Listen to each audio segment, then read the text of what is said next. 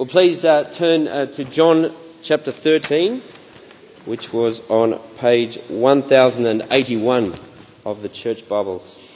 John chapter 13. Tonight and in the weeks to come, I invite you to share a meal with Jesus and his closest friends, his disciples. And that meal begins here in John 13 in the first 17 verses that we'll look at tonight. It's a special meal. The time has come for the yearly Passover festival, the yearly meal, the yearly celebration that God's people would have together as they remembered his grace, as they remembered his amazing rescue from Egypt, when God had come in wrath on Egypt and yet he had passed over his own people. Passed over them because their homes had been painted with, daubed with the blood of a lamb that said they were his and they were not to be touched. And so year after year they remembered God's mercy, they remembered his rescue. And so here they are again in this upper room remembering that moment.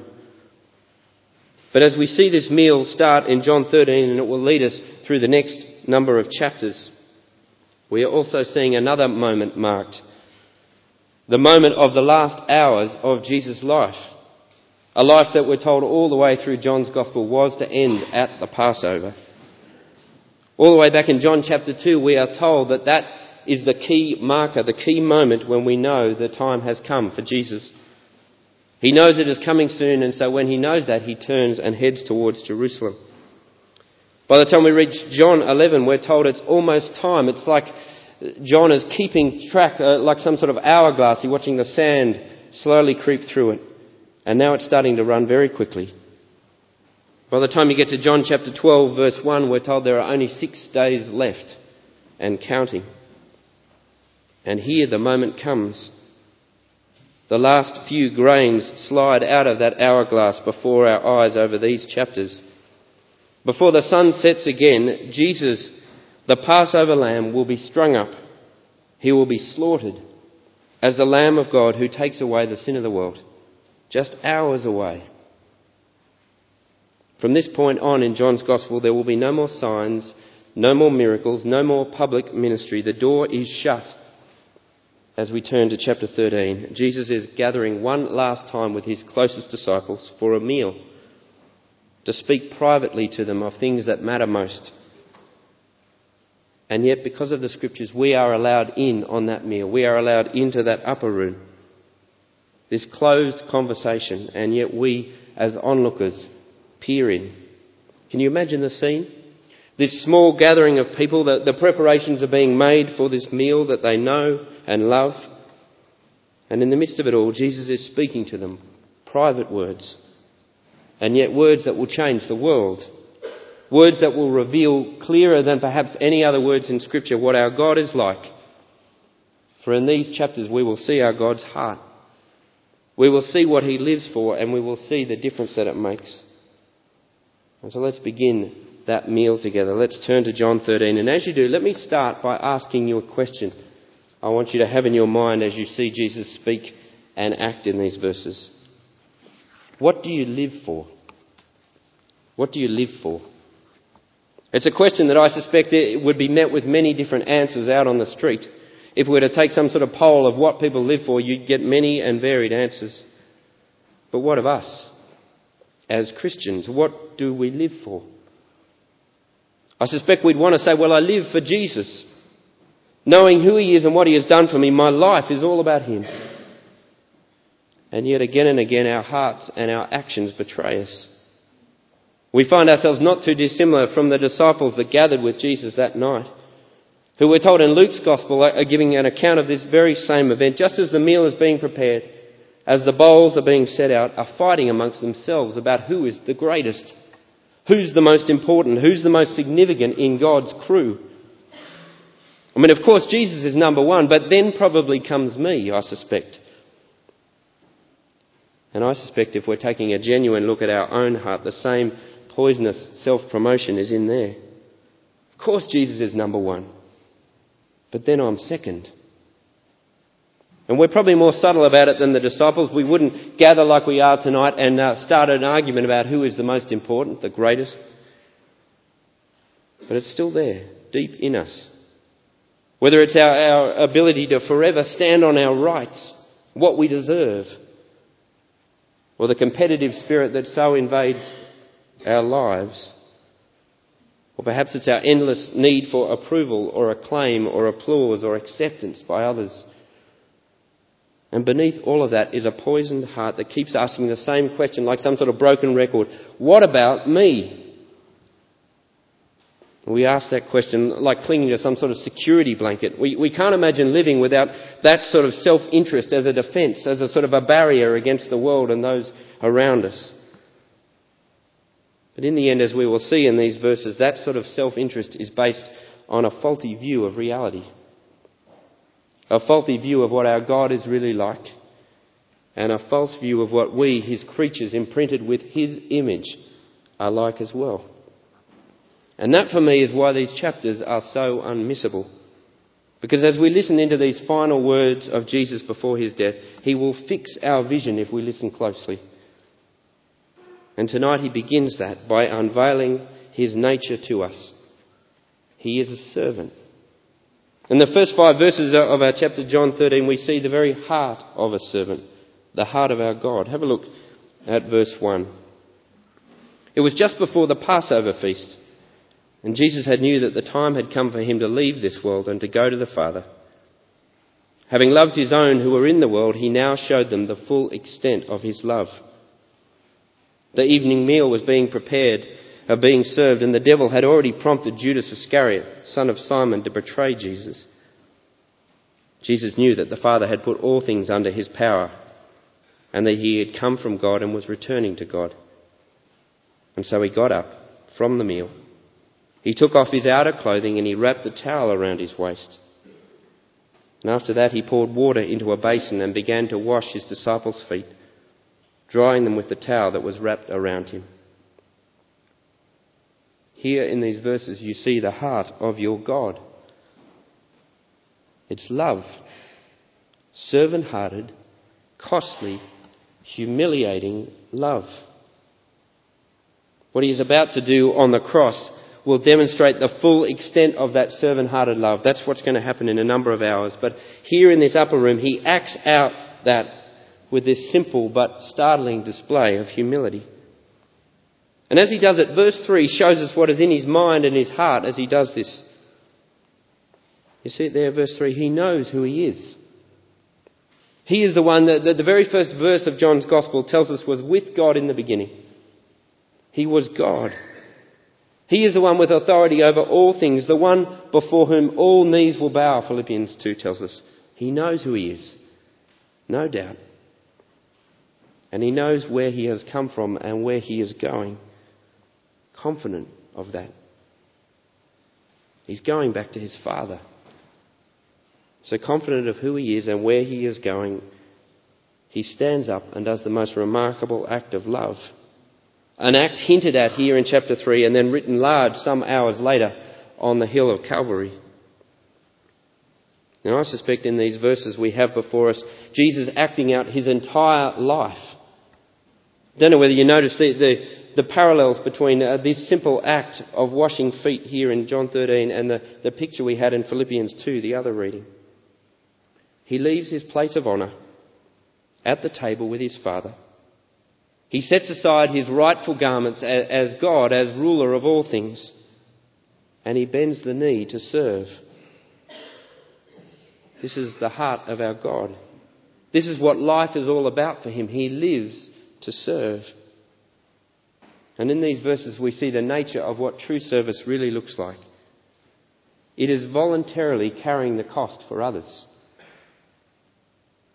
You know, you look at this scene and you see Jesus stand up and you say he had all sorts of choice as to whether to do that, whether to just sit there, sit on his rights, refuse to get up, and yet he does it. It's purely voluntary, is it not? But he's doing it to show us that what he will do some hours later is just as voluntary for him. He was not subjected to death. He submitted to it for us. And you need to take in how remarkable that really is. You see, when death meets you or me, it brings us to our knees, does it not? We don't have a choice. It pushes us down onto our knees. But when Jesus comes to his own death, he in love bends the knee. What he will do the next day is as voluntary as what he is doing in this upper room. And so we must see his death that way. An act of self-abasing love. One writer put it this way: it's as if Jesus walks onto that hill of Calvary and takes his body and soul and he rips them apart for you. And so here in these verses, behold your God, a lowly servant, bent before you, utterly committed to your good. He doesn't do it in spite of who he is, he does it because of who he is. He doesn't do it in spite of his glory, he does it because he is glorious. And that's what this chapter helps us to see, what the true and living God is really like. And it's not what we expect. Perhaps it's not even what we want, but it is, as we will see, what we desperately need.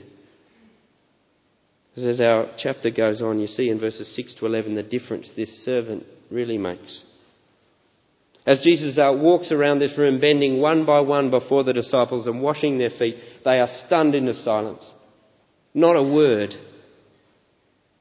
I suspect part of it is the embarrassment that they were unwilling to get up and do this menial job. Someone had to do it. But I think there's an even bigger reason they are silent. That they have left it to the guest of honour to do this. Everything about social conventions, everything said that was totally wrong. Jesus has turned everything they knew on its head, which of course he will do even more some hours later on the cross. They are silenced. Embarrassed, yes, but stunned. That is except for Peter, the master of speaking when no words are required. Off he goes again. And we should be glad he does, because as he speaks and the discussion that follows, we see even more of our God's nature. Do you see it there in verse 6? Jesus comes to Peter, he bends down, about to wash his feet, and he says, Lord, you're going to wash my feet? Everything about this is wrong as far as Peter's concerned. Nothing about this makes sense. Not until tomorrow. He sees no point that his Lord, his King, his God would do this for him. It's upside down. It's because he can't see the depths of his own problem, his own sin. He can't grasp the full extent of how much his Lord loves him. But he will. Over the next 24 hours, he will see that. As he watches the one who washed his feet, the one he will deny even knowing, as he watches him die for him, he will know that. The penny will drop about what his God is like and about what he is like. It says, Jesus says to Peter in response, unless I wash you, you can have no part in me. This washing of feet is but a symbol of the washing the cross will bring. That's why he sheds his blood. So that through that blood, through the washing of that blood, Peter can come to Jesus washed, pure, spotless, radiant. Jesus serves Peter this way because he knows he's the only one who can. Otherwise, Peter will have no part in him. I love that word in verse 8, part. It's used all the way through the Old Testament to speak of inheritance that God's people were given. This great promise that they would get a land of their own, that they would have a part in that land, a share in that land. Now Jesus ups the ante into his promise for his people. He says, do you know what the real part that you're in on is? Do you know what the real treasure, the real promise is? It's not just a land. You will have a part in God, in his Son Jesus. He is your inheritance, your treasure. But only if he washes you can you claim it. And here you see the great news of the gospel. It's not just that on the cross Jesus washes me clean. The great news of the gospel is because I am clean, I can be with him, enjoying what he enjoys, enjoying fellowship with his Father. It says, Jesus says himself in John 17, if you want to know what eternal life is, it's not your ticket to heaven. That's just the start. Eternal life is that you may know the only true God and his Son Jesus. Jesus says, unless I wash you, you have no part in that. Now, Peter doesn't fully grasp it yet, but he grasps it enough to know that he wants in. He wants to be where Jesus is, and so he says, wash me, Lord. All of me, hands, head, feet, the lot. Give me the super wash, the full service. And in one sense, you see Peter here. I love him. I love his passion. Nothing is sort of a little bit. He's full throttle, either in the wrong way or the right way. And I read this of Peter and I think, I want to be that way about Jesus too. So desperate to be in, so desperate to be part of what he is part of, that I would say, wash me. I want the full service. But of course, there's a danger in that, isn't there? That we can end up living the Christian life like someone with some sort of compulsive cleaning disorder, always unsure whether we're clean enough for God. Is he going to find some dirt under my nails? Some oil in my hair? What's so comforting is Jesus' response to Peter's call for this super wash in verse 10. Peter, you are clean. Your whole body is clean. This basin and this towel, this is nothing. What I will do tomorrow on the cross as I shed my blood is going to make you whiter than snow, Revelation says. You won't need another bath. I promise. You know, I've seen snow properly for the first time ever in my life, I think, in recent weeks. It's just an incredible sight. I'm speaking to the converted. You're probably all bored of it by now, but I just think it's just amazing. It's so white. Even at night, it seems like it's daytime. That's the picture here. You will be white as snow. You can't believe how clean you'll be because of his blood. There will come times when you need to come to him again and say, I've blown it again. He talks about washing Peter's feet, and he'll do that in a few days when Peter denies even knowing him. And there'll need to be restoration. But what Jesus says to him here is that you won't need another bath. Once you're a Christian, once you have put your faith in Jesus' blood, that's it. You are clean. You are clean, Peter. Your whole body is clean. So Jesus finishes this discussion with Peter, and he finishes working his way around the disciples, and he puts back on his clothes and he returns to his place, and he asks in verse 12, do you know what I've done for you? I've shown you what life is all about. I've acted out for you Humanity 101. You want the instructions of what it means to be a human? Here it is. This is who you are. This is what you are created to be in my image. You are a servant, committed to the other's good. Those who are cleansed by Jesus' blood are called to serve each other. That is his nature, and it becomes our nature. When you are covered by his blood, you look like him. Do you know why I did this for you, he says? So that you would know what life is all about. And so it's back to our question, isn't it? What do you live for? Jesus' answer, I live to serve. And I'm calling you to join me because this is where blessing is found. And we have in these verses the truth that any presumption that I think that being a servant is beneath my station in life fades into insignificance when I realise that the one before whom all will bow the knee is bent low before me to wash me. Then I see that I have every reason to join him and none to refuse. Jesus says you are to do likewise. Bend the knee before each other. Take off that dress-up king outfit that you parade around this world in. It doesn't suit you. Grab a towel and wash each other's feet. But for me, here's the danger in hearing that call from Jesus, this call to be a servant like him. I suspect there are many big calls that Jesus makes on us as disciples, and we hear them and we offer a hearty, yes, I'm in. Servant, absolutely, of course, that's me, count me in. And then Monday comes and nothing happens. All too often we gather like this to be taught, to be fed by God's word, and it becomes for us a theoretical exercise, a mind thing that never gets to our heart and certainly not to our feet or hands. But when God speaks, things come to life. When God speaks, lives are changed forever. And so if we are not responding to this word, if it is not transforming us, it's because we're not listening. At least not with repentance or obedience. Earlier in John's Gospel, he has already condemned those who hear his word and fail to keep it. Now at the end of our passage in verse 17, he says the same, but in the positive. He says, if you want to be blessed, if you want to live life to the full, if you want joy, then this is where it's found. Obeying my call here. If you do these things, you will be blessed. So what is it that's going to break through our deaf ears and our stubborn hearts? Our lack of trust that this is really the way we should live. Well, I think it can only be in fixing our eyes on Jesus, as we will do in a few moments in sharing the Lord's Supper together, to grasp together the full extent of God's self-abasing love for us.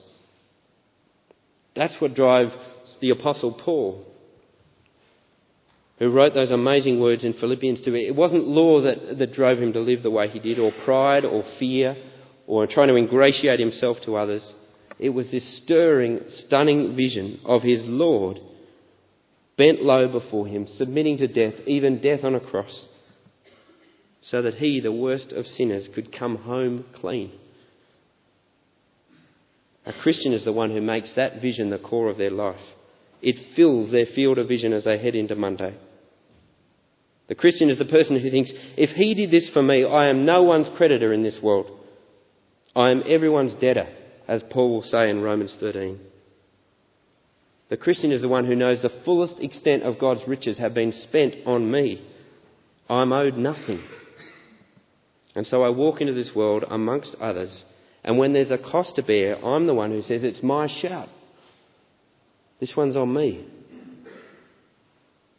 I remember that sort of feeling. A few years ago I went over to South Africa for a friend's wedding, and it was about the time that the Australian currency exchange between the Australian dollar and the South African rand, I think it's called, was about 1 to 10. So every Australian dollar was worth 10 rand. I felt like a king. All of a sudden everything was so cheap. I acted like an idiot, to be honest, while I was over there. But I remember having this meal with a group of people over there, and the bill came along, and I thought, no, this is on me. This is fine.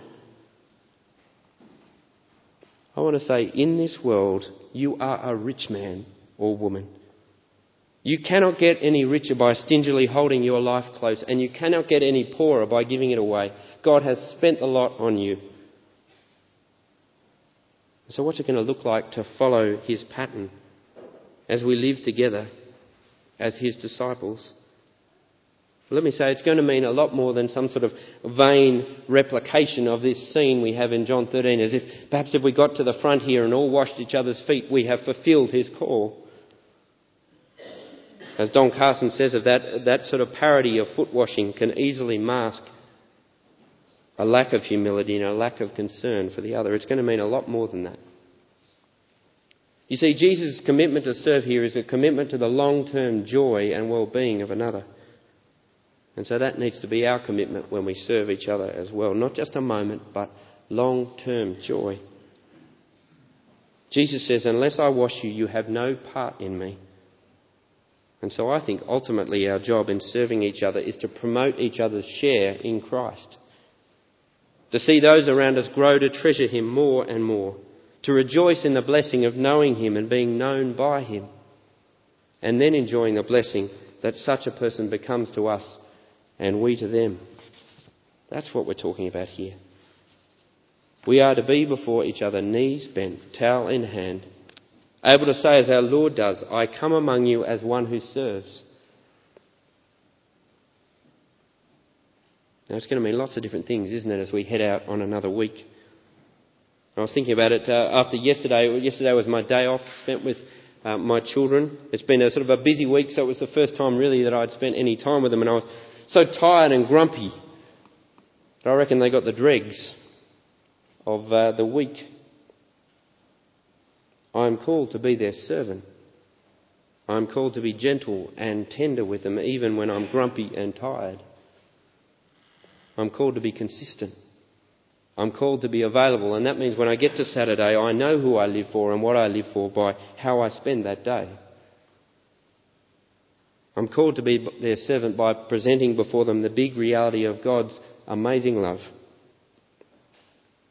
So it's going to mean for dads here and mums here being a servant to your children. And to children, it's going to mean a humble willingness to obey. delighting to obey your parents, letting them know that you delight in obeying them. And for many, as we've heard tonight about our suffering world, it's going to mean being prepared to sit with those who suffer, being prepared to care for those who suffer among us. And some of us will carry an uneven burden in that, and we'll be looking around for others to share it. I was speaking to someone in this church family earlier in the week who's been in that sort of situation for many years, carrying an uneven burden of caring for a loved one, exhausted by it. Can't possibly see how that sort of care can go on much longer, but just the same breath is saying how refining that is. How it has brought her to God in prayer again and again and again. You see this? If you do this, you will be blessed. I remember a couple in Sydney who had cared for their daughter for a decade, seeing their daughter make bad decision after bad decision, getting more and more addled by drugs as each week and month and year went by. And yet time and time again serving her, bearing the cost of that relationship. Only now are they seeing some sort of steady progress back to life for their daughter. If you do this, you will be blessed. And think about what it might mean for the way we live together here on a Sunday when we gather. You know, in a few moments we will head across into the church centre, and what we will do, and one of the things that struck me since we've got here, I'm not sure how to get around it, but it's just the way we operate together, is that some of us will go into the coffee bar, some of us will go into the lounge, some of us will go upstairs, and never the twain shall meet. Let me challenge you tonight to be each other's servant. Perhaps break out of that, go into a different room. And don't go there looking for what's in it for you. Go there to serve. And if you're wondering whether people are being looked after and cared for in this church family, once again, it is your job to say, this is my shout, and to stand up and to serve those in need. You know, I think we could spend hours plumbing the depths of the sort of examples of the sort of things that Jesus is going to call us to just this week. Let me challenge you to do that. In a moment we're going to share communion, and I want to challenge you to do two things when we share communion. It's very easy either just before you come up to communion, and certainly afterwards, to just you've done the communion bit and then you get on with what's happening for the week, or chatting with your neighbour, or whatever it might be. Let me challenge you to do two things while we share communion. The first is to fix your eyes on the full extent of God's love for you. Fix your eyes on that. We'll have about 10-15 minutes to do that together. And secondly, and this is what I love about the way this church is set up, fix your eyes on your brothers and sisters. Fix your eyes on whom you are called to serve this week. Make plans. What's that going to mean? Pray about it. And here's why Jesus calls you to this life as we finish. If we do this, we will be blessed. Each one of us and together. We will be at work presenting this church family radiant in Christ. The more we bend the knee and serve each other, the more we wash each other with the word, as Ephesians 5 speaks of, and wash each other with lives shaped by that word, the more this church will shine like he does. And next week we're going to see why that matters so much. But for now, know this. You will be blessed if you do these things. Let's pray.